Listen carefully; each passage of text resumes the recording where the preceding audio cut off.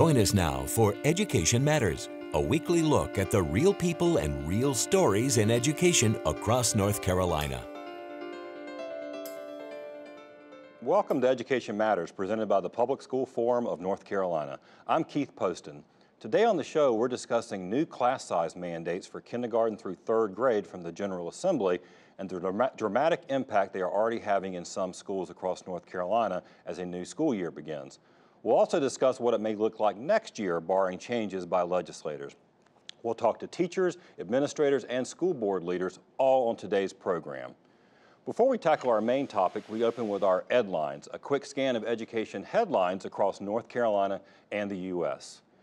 State Board of Education members expressed shock last week upon learning just how seriously the General Assembly's newly enacted principal pay plan could hurt the state's most experienced principals. Average pay for North Carolina principals ranked 50th last year nationally, so to address it, lawmakers passed a new pay plan that moved away from salaries largely based on experience to so-called performance-based plan that relies heavily on student test scores to calculate pay. But the plan's design has produced scenarios that result in some veteran principals conceivably earning as much as 30% less than what they earned on the old pay schedule, as well as possibly setting up a disincentive for the best principals to go to more challenging high-poverty schools where growth in test scores is much harder. Well, it's another week and another round in the battle between the State Board of Education, led by Republican Bill Kobe, and the State Superintendent, Republican Mark Johnson. The latest public skirmish involved the hiring of a new chief academic officer who reports to both Johnson and the State Board. Johnson had encouraged the board not to hire Stacey Wilson Norman. She's a 17-year Durham Public Schools veteran with a court stay that was set to expire this week that would grant him more power over hiring and firing. The board moved ahead with the hire anyway, citing DPI staffing concerns from a high number of senior resignations, retirements, and layoffs due to budget cuts. The board filed a motion to extend the stay, which is being heard this week, and Johnson filed a motion in opposition. The state's new North Carolina Innovative School District has named 48 low-performing elementary schools that are eligible to be taken over by a yet-to-be-named charter school operate that will run these schools. You can see the complete list on our website under Education Matters Resources. ISD Superintendent Eric Hall, who's pictured here from a recent show, will narrow the list of eligible schools and present his recommendations to the State Board of Education at its October meeting, and the first two schools that could be selected in November or December. Finally, the State Board approved North Carolina's Every Student Succeeds Act, or ESSA, plan last week. ESSA is the new federal education law signed by President Obama that replaced No Child Left Behind, signed by President George W. Bush. While the North Carolina plan passed, concerns were raised about the continued reliance on standardized tests to evaluate how schools are doing. Superintendent Johnson and DPI's Federal Policy Director Lou Fabrizio emphasized that the state has flexibility to make changes down the road. Remember, you can visit the Public School Forum's website at ncforum.org, click Education Matters, and read more about each of these headlines as well as all the other topics we cover each week. Now, as said at the top of the show, our topic this week is the new class size mandates enacted by the General Assembly. You may recall from a previous show we explained how the move to hard caps on class sizes may affect the job of specialty teachers like art, music, and PE. And this year we're already seeing some of that impact in the schools. And we are joined now by two teachers from here in Wake County who can talk to us about the impact that they're seeing in their schools. First we have Gussie Marshallsea. Gussie is a visual arts teacher at Pleasant Grove Elementary in Wake County. And then next to her is Jazzmone Sutton. Now, Jazzmone is a music teacher in Wake County. She's also, I should point out, the president-elect of the North Carolina Music Educators Association. So she's been talking to some of her colleagues across the state as recent as this weekend. So we're going to talk to you all about that. I want to start with you, Gussie, first. The class size reductions and the funding issues associated with them, how's that affected you individually and your colleagues at Pleasant Grove? Right, well, we're already starting to see an impact. We're starting to see composite classes or combo classes. We know that the restrictions are going to be greater this coming year, so we also know that there is more than likely we may be moved to art on a cart, which is limiting our resources and our opportunities to reach our children.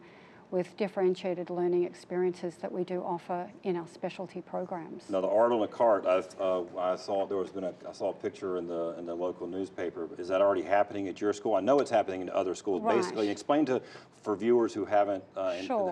don't know what we're talking about. What's going on? I am actually not teaching art on a cart at this time, but the probability of it, very much so in the future. But there are other teachers that are doing that at this time. And basically what it is, it's like putting your art classroom, to make it very simple, in a shopping cart. So you are limiting the materials and you're limiting the resources. And you know, one of the things that come to my mind is the students love clay. It's a wonderful material for them to be creative and critical in their thinking, but we have to be realistic. We can't put the kiln. It's very difficult to manage. Jazzmone, you're seeing those same kinds of things play out here in Wake, and what are you hearing about from across the state? One of the things that I'm hearing a lot of is already those counties where the teachers are only seeing their students for half the year, and then they have to move to another school. And so the biggest worry is, how much are we going to be able to push back and say a quarter of the year for music and arts, a quarter of the year for your other elective classes? A lot of my friends that are in other places are on carts already. So where are we going to put them if we have to meet this mandate, and where are they going to go? And we're looking at larger, I mean, there's a little bit of a reprieve this year as far as a little more flexibility still for administrators, but next year the numbers get tighter. Yes, the numbers get tighter, and also the positions we have to fill them, and so where are we going to be putting those teachers? And it puts principals in the place of figuring out who do I keep and who do I have to say, we can't have that program anymore. There are also places, I've had friends who, they were in a middle school setting and they were teaching music, and because they weren't teaching enough classes, they had to take that position from the middle school and then move them down to the elementary school. Gussie, we're talking about again, teachers having to push their classroom around in a cart, but really at the end of the day, we're talking about the impact on students. And you already mentioned that, but can you go a little bit further about sort of what do you see, sort of what that might do for the educational experience for the students? Well, we know that our students love art. They love music. And there's a lot of our students here in Wake County and across the nation that they get up in the morning because they want these classes. Right. And they feel passionate about these classes just as we do as educators teaching them. And I think what happens is where it's a watered down effect, we won't be able to reach some of these students the way that we've reached them before with all the resources. And I think one thing that's really important about our specialist classes is it does build trust and relationships that perhaps these students haven't had that opportunity before. Jazzmone, you don't see music as just an add-on, right? No, it is. No, it's not. It's a space for all of our children to be successful. Absolutely. And that's what we love about what we do every day, because it doesn't matter where they start, it's about a process of growth. And so it teaches them to approach a challenge and to grow through that. And I love what you were talking about, that watered down effect, when we do have to, as educators, have to shift to making what this grand thing that we do in our classroom fit in a box. It fit into a shopping cart. Yeah. And that quality of education goes down. That's right. And so our children are missing out on that challenge, that growth, that space to be successful. Now, Gussie, before we started taping, you and I were chatting about your concern that you don't think the public really sees this. They don't really know what's going on, which is part of why we do this show. That's right. And I did mention that my concern is my children are in their 20s, in their mid-20s, and I think sometimes what happens when our children are not involved in the public education anymore, we tend to not worry about it. It doesn't impact us directly. And I want, the public should be concerned. These are our children, and these are our future leaders. And these are areas where, as you said, our students can make connections. Last word for you. How does this affect the overall profession, the teachers and music educators in general? Well, when we wait, We don't get highly qualified teachers to be in those classrooms. When we conduce our profession to a cart, we don't get the quality teachers that we need to be teaching our students the quality education. And even if we do get those quality teachers, we're not able to give them the quality education that they deserve. Right. So it's for our students. Right. Well, thank you both for being here today. Appreciate it. Appreciate you helping our viewers understand the issue better. Thank you kindly. When we come back, we're going to talk to a school principal and a local school board member about how they are meeting the new class size caps. But first, see if you can answer this question. To prepare for smaller class sizes, which of the following might principals have to do?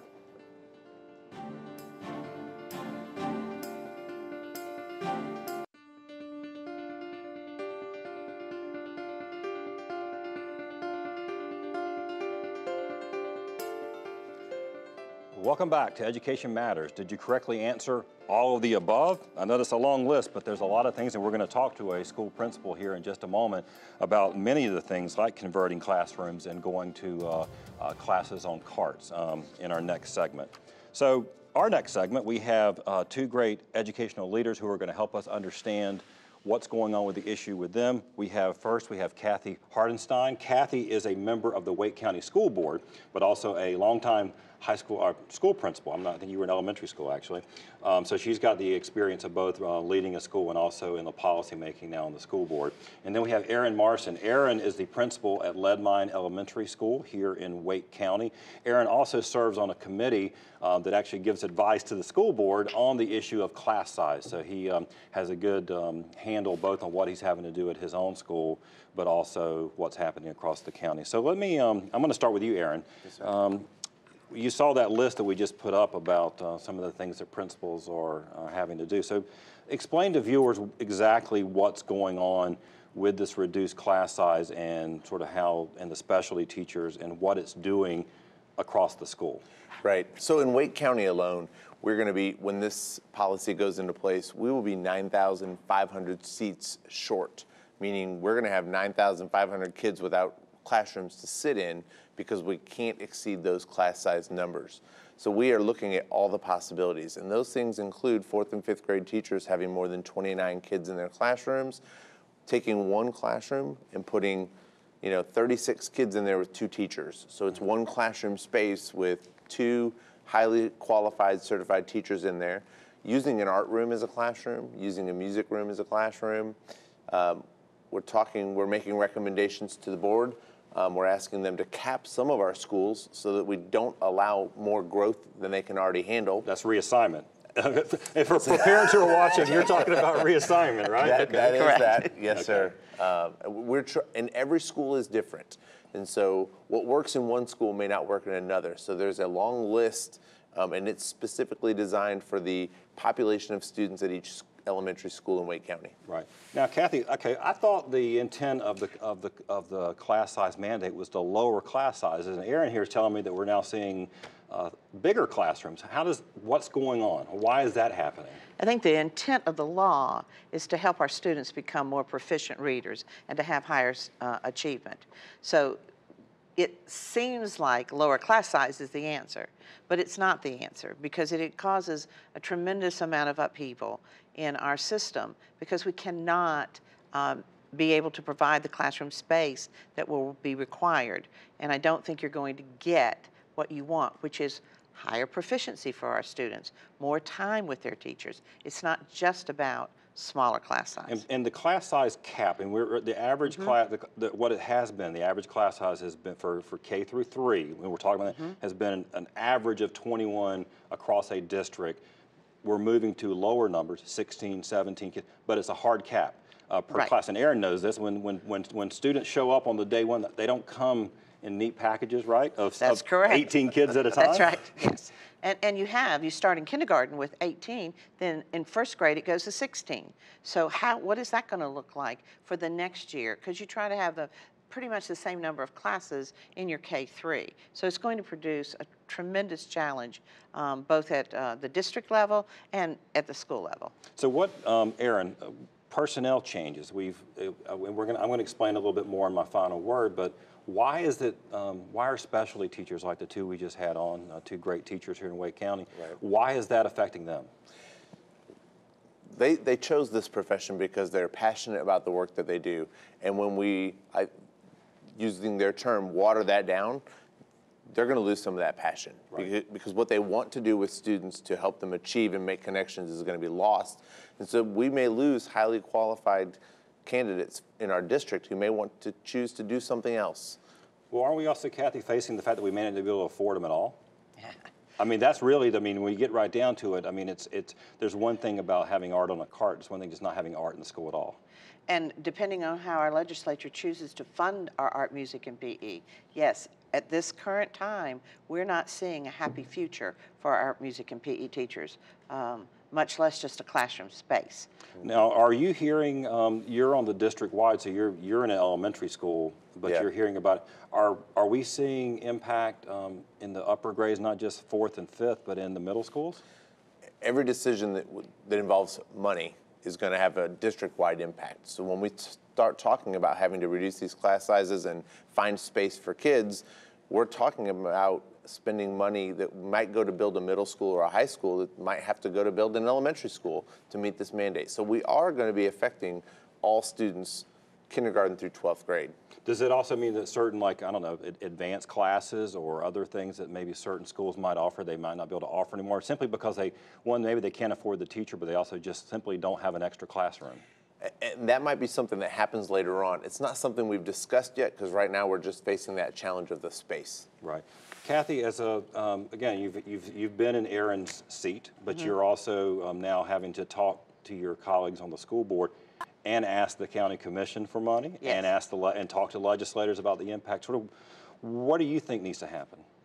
When I look at what our challenge is, we need stays. We cannot build 14 schools by the time school starts in 1819. It is not going to happen.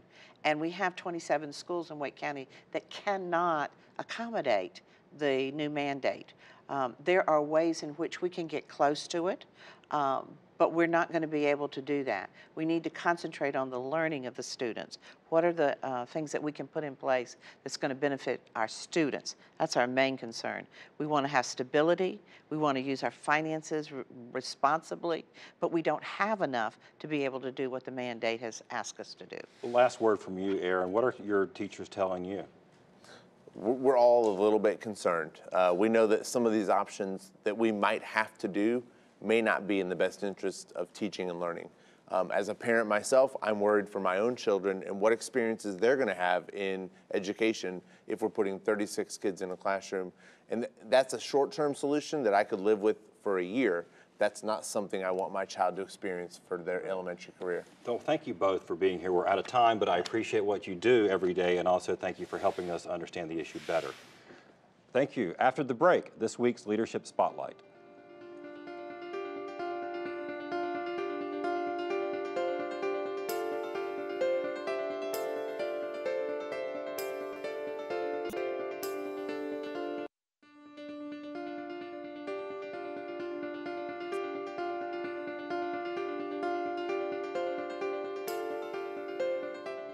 Each week, Education Matters spotlights individuals demonstrating exceptional leadership in education in North Carolina based on nominations from you, our viewers. This week, we spotlight James Argent in Knightdale.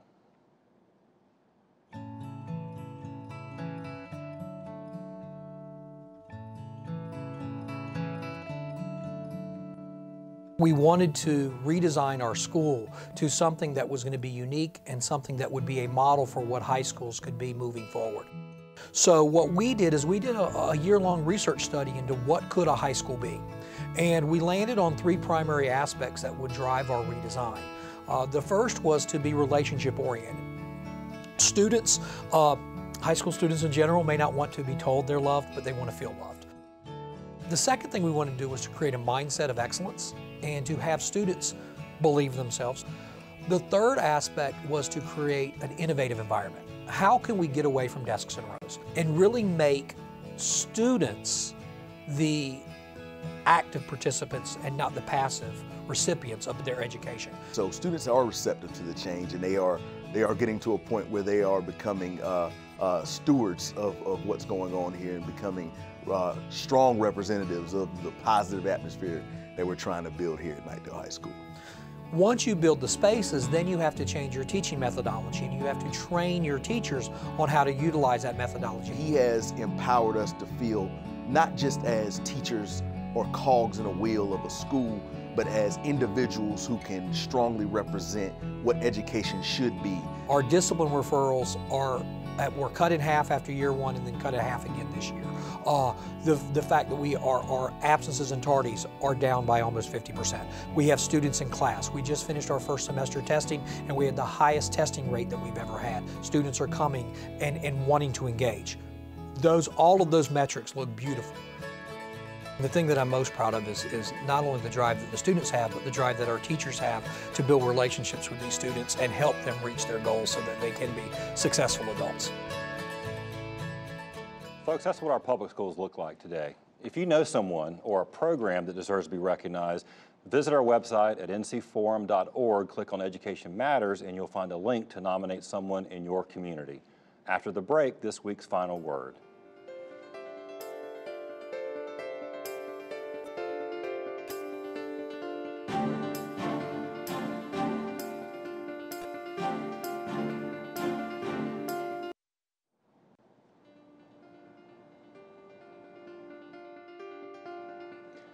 The General Assembly's mandate to lower class sizes and why it affects our state's specialty teachers like art, music, and PE has frankly been one of the more challenging issues we've covered on this show.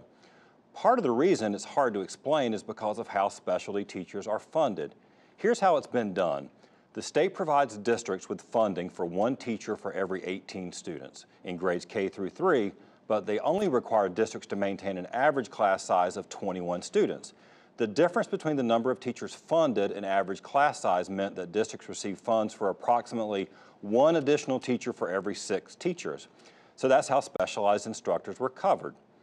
By moving to and requiring a hard cap on lower class sizes, not an average, our public schools will need an estimated 4,700 additional classroom teachers next year with a price tag of around $300 million. Now that's just personnel. Those 4,700 teachers will also need classrooms. In Wake County, the class size mandate equates to about 14 new schools, or basically every elementary school constructed in this county since 2009. According to DPI, there are about $8 billion in school construction needs statewide. The General Assembly has indicated that it intends to specifically fund specialty teachers beginning in 2018-2019. They need to keep their word. Here's why. Without funding, the only option districts will have to fund 4,700 new teaching positions is to eliminate thousands of art, music, and other special teacher positions to make room in the budgets. Those subjects won't just be relegated to mobile carts. They will disappear from your child's school day completely. The General Assembly granted a slight reprieve this school year, allowing districts some more flexibility, but they kept even lower class sizes in for next year. Lawmakers said they need more information from districts about how many specialty teachers to fund, despite districts saying this is readily available information they've already provided. A new beefed-up report on class size and staffing is due to the state superintendent in October. The bottom line is clear.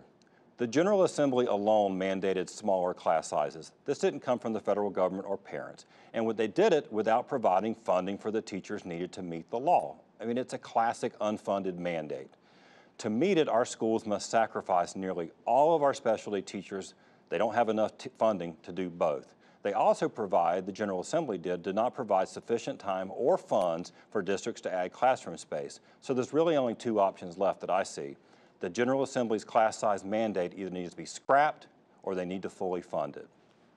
That's it for this week's show. Next week, you're going to meet North Carolina's new Teacher of the Year, Lisa Godwin from Onslow County. We're also going to preview the North Carolina NAACP's upcoming education conference.